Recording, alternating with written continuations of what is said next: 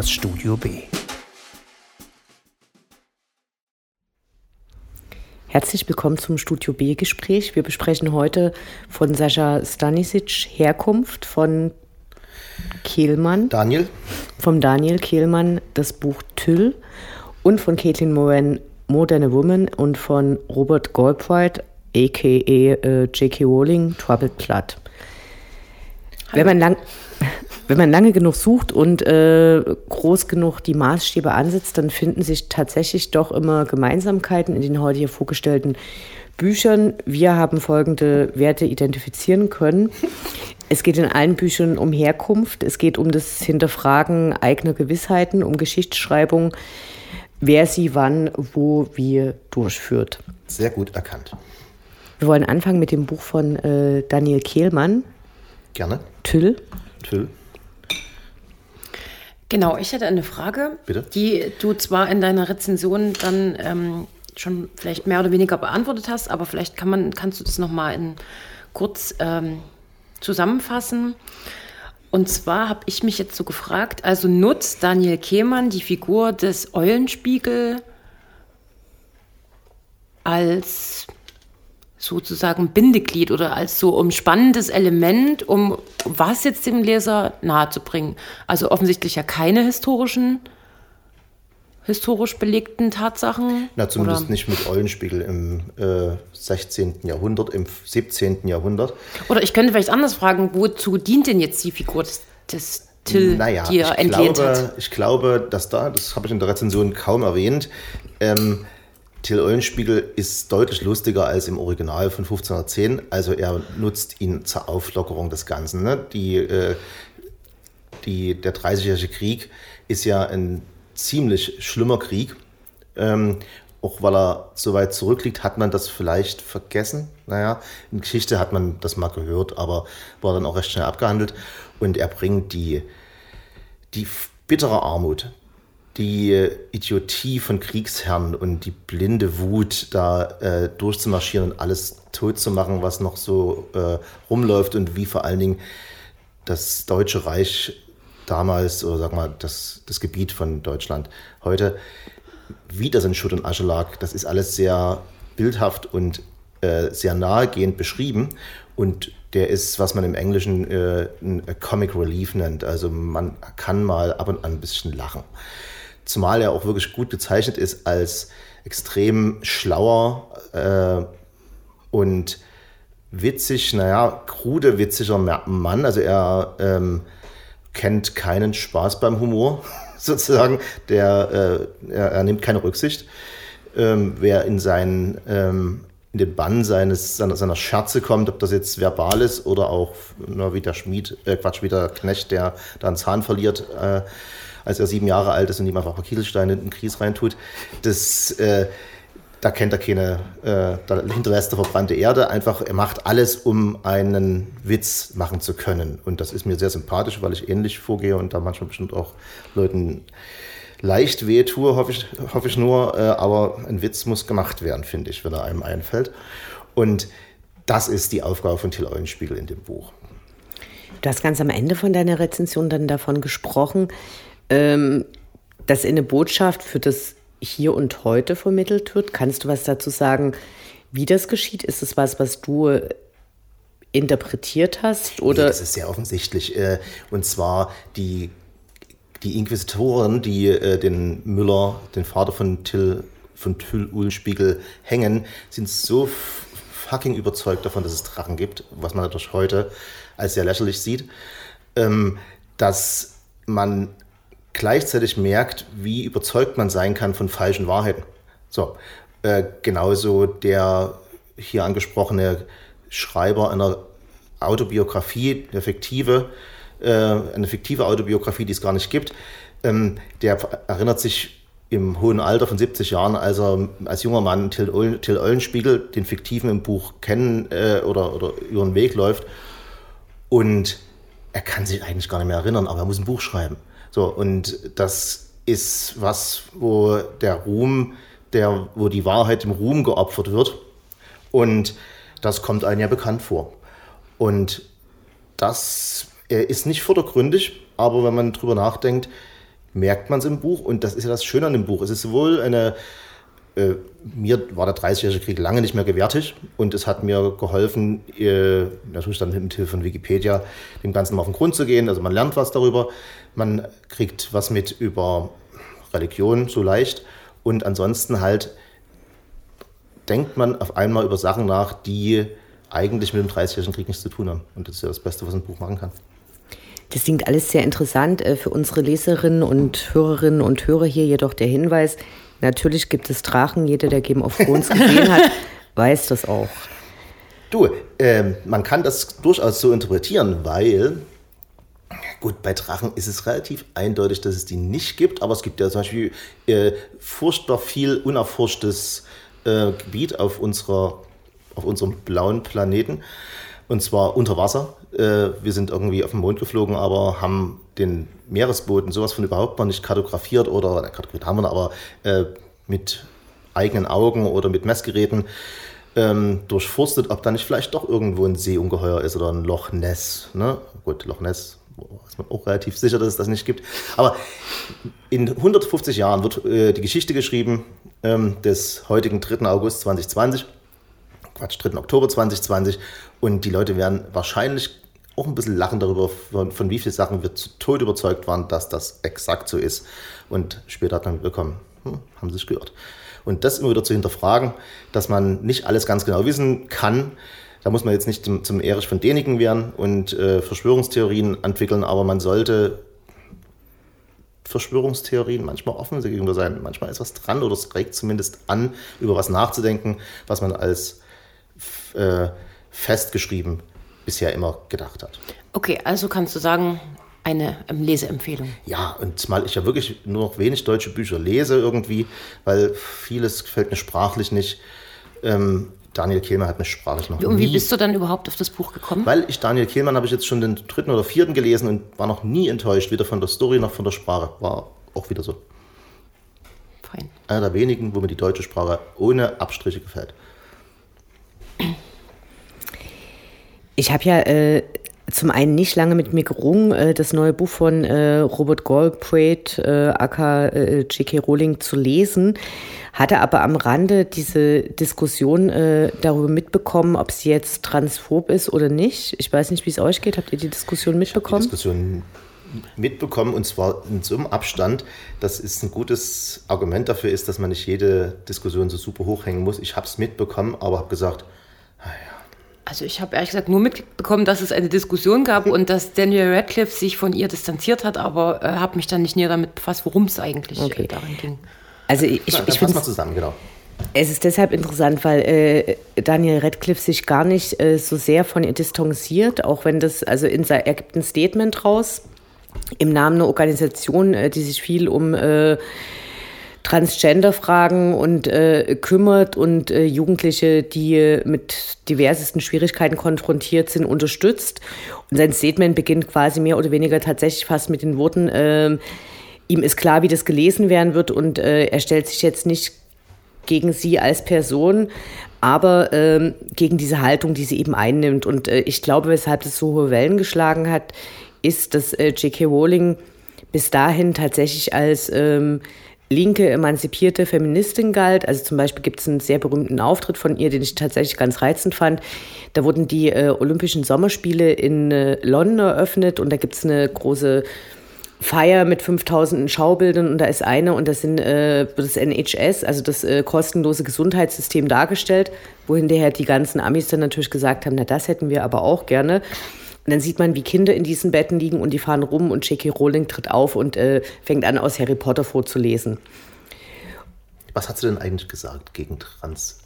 Diverseste Sachen. Also es ging damit los, dass sich über einen Artikel lustig macht, in dessen Überschrift steht, menstruierende Menschen. Und es gibt es natürlich... Ist das gut oder schlecht, menstruierende Menschen? Macht sie sich über den Begriff lustig oder das verstehe ich mal nicht? Also ihre These ist, wenn jemand menstruiert, dann sind es Frauen. Ah.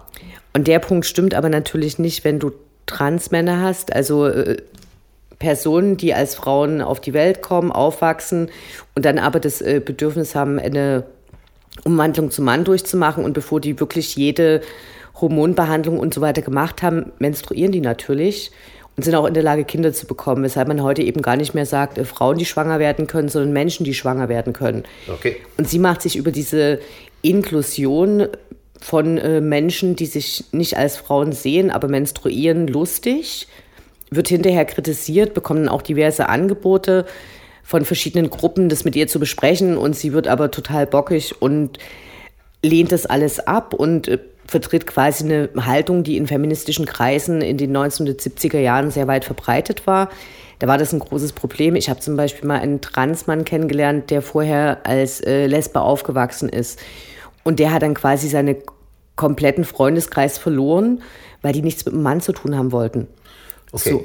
Und heutzutage ist das Ganze natürlich, wird es viel offener angegangen. Es gibt mehr Berichterstattung dazu. Es ist aber zum Beispiel auch bekannt, dass viele Transpersonen überdurchschnittlich oft Opfer von Morden wären. Also in Brasilien ist es ganz krass, in Mexiko, in den USA. Also da ist einfach die Wissenschaft und die gesellschaftliche Entwicklung weiter vorangeschritten und J.K. Rowling verweigert das. Und es ging damit weiter, dass sie eben jetzt Werbung für einen Shop macht, in dem tatsächlich transfeindliche Sticker verkauft werden. Also sie versteht Trans-Menschen nicht und macht sich darüber lustig. Nee, sie sagt, das existiert nicht. Es existiert nicht.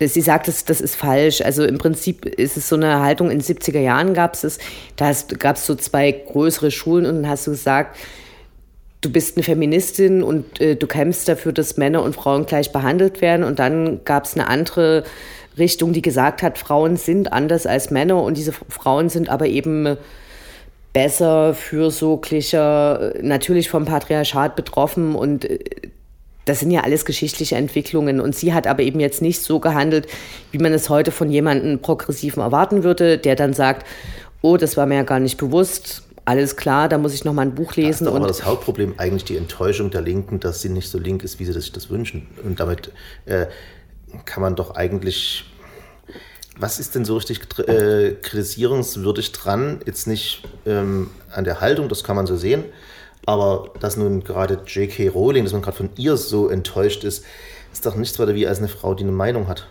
die vielleicht nicht schön ist, nicht stimmt, aber es ist jetzt auch kein großer Nazi-Shit. Ne? Also der Hintergrund ist, und da geht Daniel Radcliffe, um auf den zurückzukommen, in seinem Statement drauf ein, dass ein großer Teil ihrer Fans tatsächlich sehr enttäuscht von ihr ist, weil es gibt einen riesengroßen Diskussionsbereich und Fanfiction-Bereich um Harry Potter herum. Okay. Wo verschiedene Leute aus den Harry Potter Büchern eben zum Beispiel als Transpersonen gelesen werden, als lesbisch wahrgenommen werden, als schwul wahrgenommen werden. Und Daniel Radcliffe beschreibt es dann auch und sagt, wenn ihr das so empfunden habt, dann lasst euch das nie nehmen, weil das ist eine Beziehung zwischen Werk und Leser und es ist heilig und das kann da niemand wegnehmen. Aber es nimmt natürlich tatsächlich ganz viel weg, weil...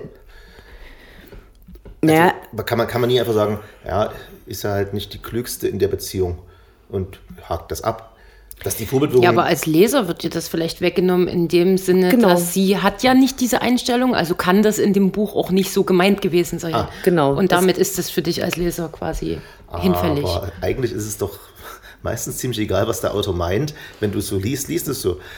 Es gibt ja das ist ein Punkt, in dessen Richtung Daniel Radcliffe halt ein Stück weit geht und gleichzeitig aber eben auch sagt, ich habe ja nie besonders viel Ahnung und will aber versuchen, ein Ally zu sein, ein Freund, und ich unterstütze Leute, wo eben tatsächlich klar ist, du hast fast jeden Tag Morde von transsexuellen Personen. So, die sind extrem schwierigen Bedingungen ausgesetzt.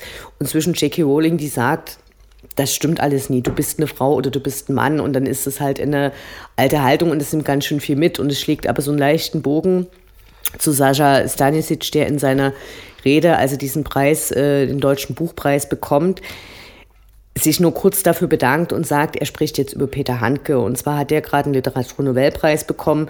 Und dort ist das ja genau die gleiche Diskussion. Ja. Was ist Werk, was ist Autor? Also um den Bogen zu Caitlin Moran zu schlagen, die schreibt über sich selber. Sascha Stanisic schreibt über sich selber, da kannst du das eben nie wirklich trennen. Dann ist der Autor in diesem Werk sehr stark drinne. Und bei Peter Handke gab es ja dann immer diese Entschuldigungen, die gesagt haben, Das muss man jetzt aber hier trennen. Seine Bücher sind trotzdem wunderbar und Sascha Stanisic stellt sich dann auf die Bühne und sagt, es ist eine absolute Sauerei. Okay. Ich bin dort geflogen, es gibt diese Massaker, der Typ leugnet diese Massaker und verherrlicht Kriegsverbrechen. Und darüber gibt es eben eigentlich auch keine Diskussion. Und das bringt mich dann wiederum zu der Frage, also zum Beispiel bei Peter Handke war das jetzt relativ einfach. Ich habe mal was von ihm gelesen, fand es nie besonders toll. Ich muss jetzt auch nie alles lesen so. Und ich denke, dass es natürlich eine Rolle auf unser Leseverhalten hat. Also ich habe zum Beispiel im Vorfeld mit dieser Frage, die mich beschäftigt hat, dann Jörg Sundemeyer angerufen vom Verbrecher Verlag und habe gesagt, wie siehst du das? Und dann sagt er auf der einen Seite, natürlich kannst du das Werk nie mit dem Autoren verwechseln, wenn es sich um fiktive Literatur handelt, aber ihm nimmt diese ganze Geschichte um J.K. Rowling tatsächlich die Lust, es überhaupt zu lesen. Und ich denke, das ist das, was passiert, wenn Leute enttäuscht sind. Aber das ist, die beiden Beispiele, die du jetzt angeführt hast, sind für mich fast exemplarisch für das Problem dieses Versuches, Autor und Werk in einen Topf zu hauen. Und zwar wird keine Abstufung mehr gemacht. Es ist ja wohl ein großer Unterschied, ob man Kriegsverbrechen leugnet oder ob man eine andere Meinung zu musste zugeben, komplexen und komplizierten Thema wie Transsexualität gibt. So, beide fast gleich zu verdammen, ist das Problem. Ne? Man kann fast nicht mehr drüber reden und eine andere Meinung haben. Deswegen hat sich ja Daniel Radcliffe so vorsichtig geäußert, weil er natürlich furchtbare Angst hat, dass er jetzt von der anderen Seite, dass seine eigene Karriere in Gefahr gerät, weil er was Falsches sagt. Du versteigst dich gerade, weil du das Statement... Nein, ich versteige gar nicht. Ich stelle eine Frage. Du formulierst es als Frage, okay. Und dann sage ich dir, also zum einen, er äußert sich ja überhaupt nicht ängstlich und hat Schiss um seine Karriere. Der ist ein super erfolgreicher Film- und Theaterschauspieler mittlerweile. Er sagt, ich bitte da um eine Abstufung, ich verdamme sie nicht, aber ich verdamme tatsächlich diese Ansicht. Und Kriegsverbrechen zu leugnen, das ist scheiße, aber eine Wirklichkeit zu leugnen, in der natürlich transsexuelle Leute leben und mit diversen Problemen konfrontiert werden, rechtlichen Problemen, sozialen Problemen, Abwertung, fehlende Zugang zu bestimmten Sachen, die uns offen stehen, die wir keine Transmenschen sind, dann ist es natürlich ein riesengroßes Ding. Du siehst also faktisch auf der gleichen Schlimmheitsebene. Und du hast zwei Sachen zusammengerufen.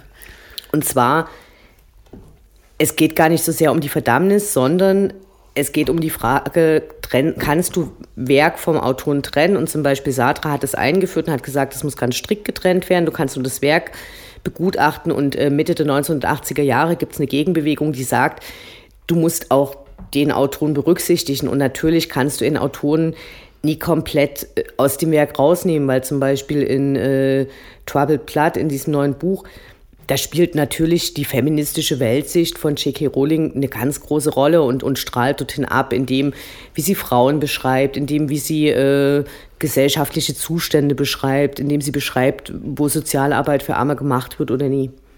Also diese Gleichsetzung, die empfindest du jetzt, die ist aber gar nicht da.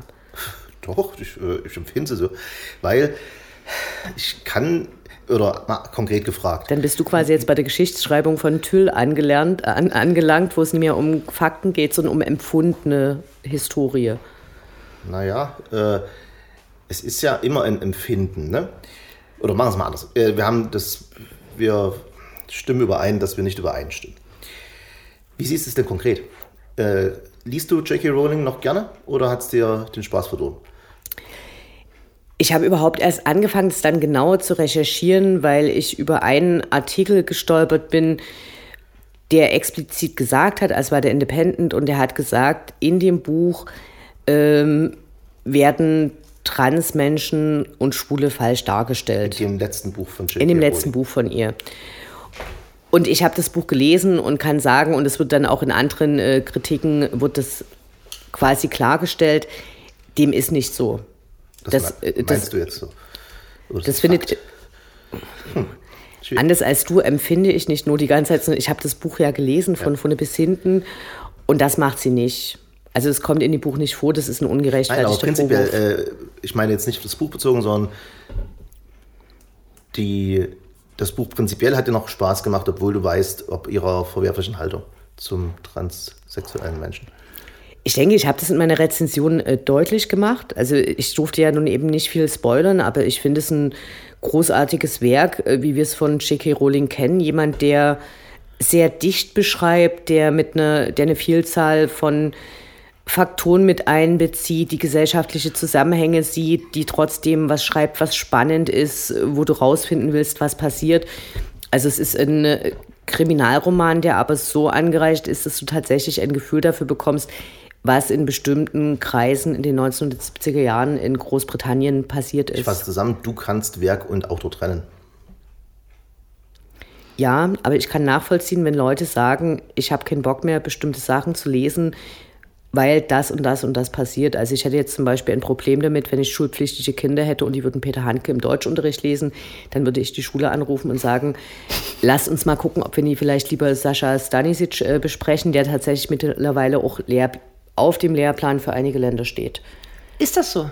Das ist so. Habe ich witzigerweise, während ich das gelesen habe oder als ich fertig war, schoss mir kurz dieser Gedanke durchs Hirn, ob das nicht auch was wäre, was man tatsächlich im Unterricht lesen sollte. Deswegen ist das interessant, dass du das jetzt sagst. Und weißt du auch wo? Nein, ich habe nur das vorhin kurz recherchiert und überflogen und da gab es eine Geschichte, dass er in irgendeine Abiturprüfung reingegangen ist und über sein eigenes Werk, was dort quasi geprüft wurde, geschrieben hat. Und das wäre meine Antwort auch auf den Herrn Falschgold.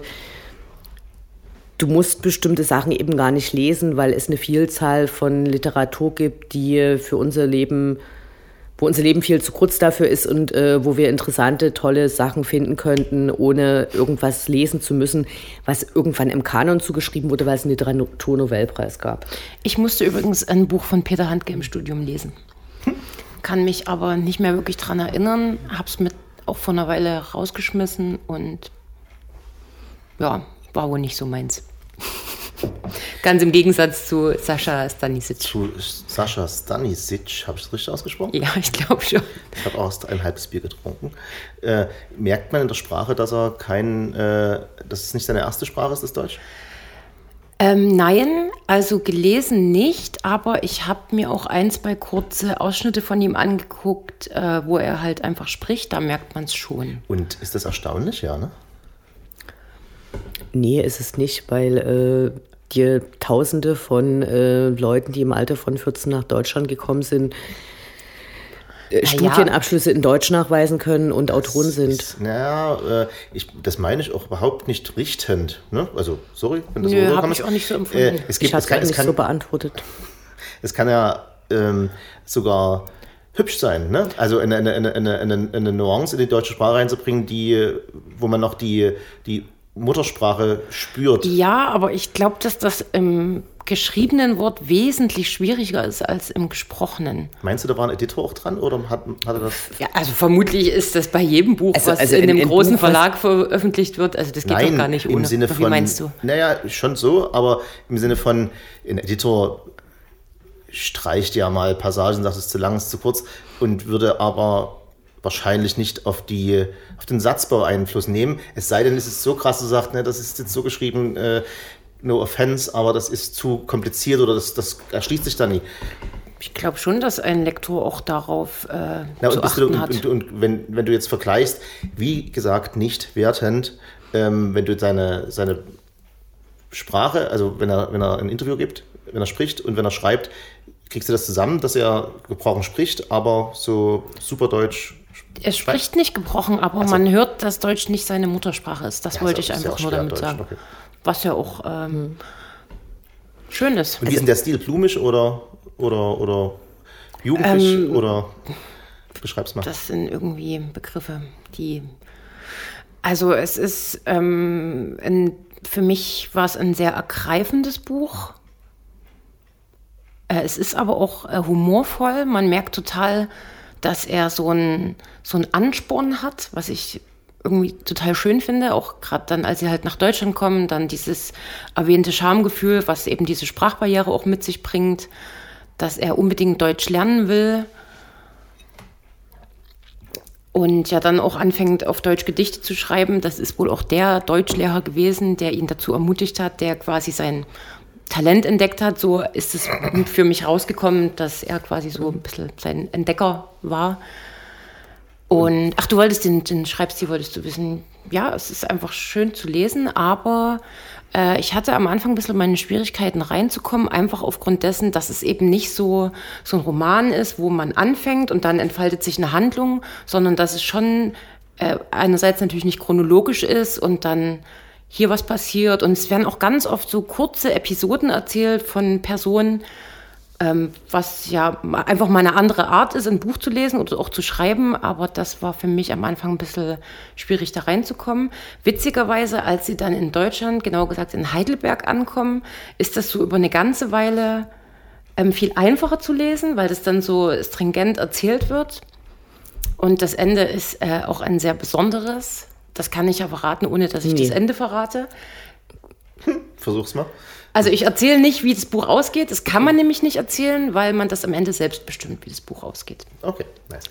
Also ich glaube ja, dass die Fragestellung von Herrn Falschgold, die ich jetzt gar nicht so richtig beantwortet habe, glaube ich, sehr dazu beiträgt, zu beleuchten, warum Sascha Stanisic davon schreibt, von seinen Schamgefühlen und von den Vorurteilen, die ihm begegnen und den Fragen nach seiner Herkunft, die er dann eben unglaublich detailliert aufsplittet, wohingegen dann da diese eine Bekannte von ihm sagt, also von hier, so indem du eben fragst, na, der kann doch aber bestimmt nicht so gut Deutsch und da ist doch bestimmt das und ist da das. Das ist doch völlig normal, das zu fragen. Entschuldige bitte. Nee, eben, das ist seine These in diesem Buch, das ist das, was ihn sich so unwohl fühlen lässt. Das ist wie wenn du nach Frankfurt gehst und die Leute sprechen alle 5 Sprachen und gelten dann aber trotzdem nicht als Leute, die gut Deutsch sprechen. Es ist doch ein Unterschied, ob man eine Sprache spricht oder ob man auch schreiben kann. Das ist ja dann er ist ein Schriftsteller, der einen deutschen Buchpreis gewonnen hat. Ja, das hat doch jetzt niemand... Ich möchte mich nicht falsch verstanden wissen. Entschuldige bitte, dass man verwundert... Darf man noch verwundert sein, dass jemand... Du sprichst aber Großdeutsch, du bist aber groß geworden. Der erst mit 14 hierher kommt und das erste Mal anfängt, Deutsch zu sprechen und das zu lernen, dann ein Buch schreibt und den Deutschen Buchpreis gewinnt, das ist doch eine verwunderliche und wunderbare Sache. Ja, es ist eine wunderbare Sache, auf jeden Fall. So, also ich meine, klar... Klein Erstaunen kann man doch kurz machen, weil wie viel Prozent der Leute, die aus Bosnien kommen mit 14, können am Ende ein Buch schreiben, ne? Was das Ganze ja noch auf den Gipfel treibt, so ein bisschen auch in dem Buch, ist ja, dass ja permanent die Abschiebung droht. Er dann zum Arbeitsamt geht. Er hat ja dann den Wunsch, Schriftsteller zu werden. Und dann dort gefragt wird, ach, ist das überhaupt ein Beruf, mit dem man seinen Lebensunterhalt, womit man auskommen kann? Und die Frau ihm dann sagt, ja, also sobald Sie mir einen Vertrag von einem Verlag vorlegen können, der ihr Auskommen sichert, dürfen sie bleiben, tatsächlich. Ja, na klar. Und also solange, wie sie dieses Geld halt bekommen, ne? Und danach schauen wir dann mal wieder weiter. Ich glaube eben trotzdem, dass diese Verwunderung darüber eine relativ große Ignoranz dem gegenüber ist. Zum einen, wie Literaturbetrieb funktioniert, also wer wird denn überhaupt ausgewählt und verlegt? Und zum anderen dem gegenüber, was es in Deutschland und weltweit an Literatur von Leuten gibt, die in einer anderen Sprache schreiben als in ihrer Muttersprache, die teilweise spät gelernt haben. Also mir erscheint diese Bewunderung als die Ignoranz gegenüber dem, was eigentlich da ist. Also es hat tatsächlich sowas, wenn du es so äußerst, was von diesem, es ist ja toll, dass dieser Ausländer jetzt doch so gut Deutsch kann. Naja klar, so kann man Leuten auch Sachen in den Mund legen. Ich habe das eigentlich eher auch noch ein bisschen anders verstanden, weil ich das auch persönlich ja schon oft erlebt habe, dass einfach Leute schon sehr, sehr lange in Deutschland leben und so gut wie gar kein Deutsch sprechen. Was ja jedem persönlich überlassen bleibt, aber es ja einfach auch schöner ist, wenn man sich anderen Leuten mitteilen kann und in dem Land, wo man lebt. Weil jeder, der eine Fremdsprache gelernt hat, weiß, wie schwer es ist. Und wie schwer es ist, wenn er eine E-Mail schreibt auf Englisch und merkt, dass der Gegenüber einen nicht verstanden hat, weil man merkt, ach, ja, das habe ich Deutsch formuliert hier gerade und gar nicht richtig Englisch. Ich habe es nur translated irgendwie. Nur daher kommt die Bewunderung. Klar, aber wir reden ja trotzdem von jemandem, von Sascha Stanisic, der den Deutschen Buchpreis gewonnen hat für sein Werk. Nicht nur den, übrigens. Genau, also unter anderem. Und also bei jemandem das noch zu hinterfragen, der eben diese Preise gewonnen hat für seine Literatur, das finde ich dann halt schon... Ich habe es nicht hinterfragt. Sorry, ich habe nicht gesagt, der hat das doch bestimmt als Gnadenpreis bekommen. Das scheint mir so mitzuspielen. Naja, aber ja, so. Entschuldigung. Naja, man könnte ja verschwörungstheoretisch sagen, naja, das redet bestimmt auch ein AfDler. Naja, hier, der hat eine tolle Story, das Deutsche ist egal, das wird schon der Lektor gemacht haben. Ich berichte von Einstellungen, die es gibt, wenn du mal im Facebook-Kommentarbereich von der Morgenpost liest. So, das gibt es und das meine ich natürlich nie. So, man kann sowas natürlich immer unterstellen. Und wenn wir hier in einem Literaturgespräch sind, sollte man sowas vielleicht nie unterstellen, wenn jemand so fragt, hat er das wahrscheinlich so nie gemeint. Okay. Ich habe noch einen schönen Satz aus dem Buch, den ich jetzt leider nicht zitieren kann, weil ich das Buch nicht dabei habe, aber gibt es diese Sequenz, wo er beschreibt, er steht vor der Tür und an der Tür steht ziehen. Da ist das Z, da ist das I, da ist das E, da ist das H, da ist das E, da ist das N und du drückst. Genau. Ja. So viel zum Thema Spracherwerb und das Buch damit einhergehende. Das machen dann aber auch 20% der Deutschen. Ja, auf jeden Fall, aber also, das ist so ein schönes Bild auch einfach. Das Buch ist doch bestimmt auch in seiner Muttersprache erschienen. Hat er es selbst übersetzt? Das weiß ich ehrlich gesagt gar nicht. Wäre mal interessant, ne? Ja. Und ob er es dann selbst gemacht hat oder, also ich stelle mir es sehr, sehr skurril vor, wenn ich was auf Deutsch schreibe und dann wird es in meine Muttersprache zurück übersetzt, dann würde man ja wahrscheinlich als Autor denken, ist das jetzt richtig formuliert? Also das ergibt nochmal so einen kleinen Brainfuck, finde ich, wenn man darüber nachdenkt. Ja, interessant. Auf jeden Fall. Kann ich dir leider gar nicht. Diese Frage habe ich mir ehrlich gesagt gar nicht gestellt. Tja, dafür bin ich hier. Ich kann es auf jeden Fall sehr empfehlen. Und was mich auch so berührt hat, sind immer wieder so diese Momente, gerade als sie dann in Deutschland sind, wo zum Beispiel beschrieben wird, die Mutter ist ja Politologin und der Vater, der dann ein halbes Jahr später dazu kommt, Betriebswirt. Und die Mutter arbeitet dann in einer Wäscherei in Deutschland und schuftet sich da total ab. Und er tut alles dafür, sich zu integrieren und Sprache zu lernen und gibt auch dann im Nachhinein im Buch selber zu, dass er da so ein bisschen weggeguckt hat, dass es den Eltern halt auch nicht gut ging und der Vater arbeitet dann auf dem Bau und schuftet sich total ab, macht sich den Rücken kaputt. Und das ist so... Ja, ich weiß nicht, das finde ich so berührend, wenn er das so im Nachhinein beschreibt, dass er ja einfach nur irgendwie dazugehören wollte und wie schwer das für die Eltern war, die dann übrigens wieder zurückgegangen sind, nicht mehr in Deutschland leben. Oder auch, wie man eben als Geflüchteter wahrgenommen wird und was er so glaubt, was man an ihn für Erwartungen hat. So. Das sind so Perspektiven einfach, die nehme ich jetzt in meinem normalen Alltag leider gar nicht ein oder viel zu selten ein. Und das ist eben deswegen auch ein Fürspruch für das Buch, das mal zu lesen, um ja einfach mal über Sachen anders nachzudenken. Da haben wir ja 3, sogar 4 Bücher, die uns allen die Augen öffnen, wenn man das möchte. Besprochen. Ich danke Irmgard Lumpini ganz ausdrücklich, dass sie das Buch so besprochen hat, dass ich erst bei 20% bin im Krimi, fast nicht gespoilert wurde. Ich weiß, dass Transmenschen vorkommen, aber gut beschrieben. Ich bin gespannt. Es kommen keine vor. Es kommen keine vor. Na, dann hat er das habe ich auch ganz klar gesagt. Ich dachte, das habe ich ja auch beschrieben. Nein. Wie kommt denn in der englischen Zeitung dazu, irgendwas zu lesen, was gar nicht im Buch steht? Wie geht denn das? Ohne zu spoilern. Das kam so zustande, dass eine Zeit lang, also die suchen ja nach die wollen herausfinden, was mit dieser spurlos verschwundenen Frau passiert ist. Und dann gibt es verschiedene Theorien, die kurz danach von der Polizei verfolgt wurden. Und die werden dann alle nochmal aufgedröselt. Und einer, der als Verdächtiger auftaucht, ist ein Serienmörder, der sein Unwesen getrieben hat, der auf einer realen Person Soweit bin ich schon. Basiert. Und der hat wohl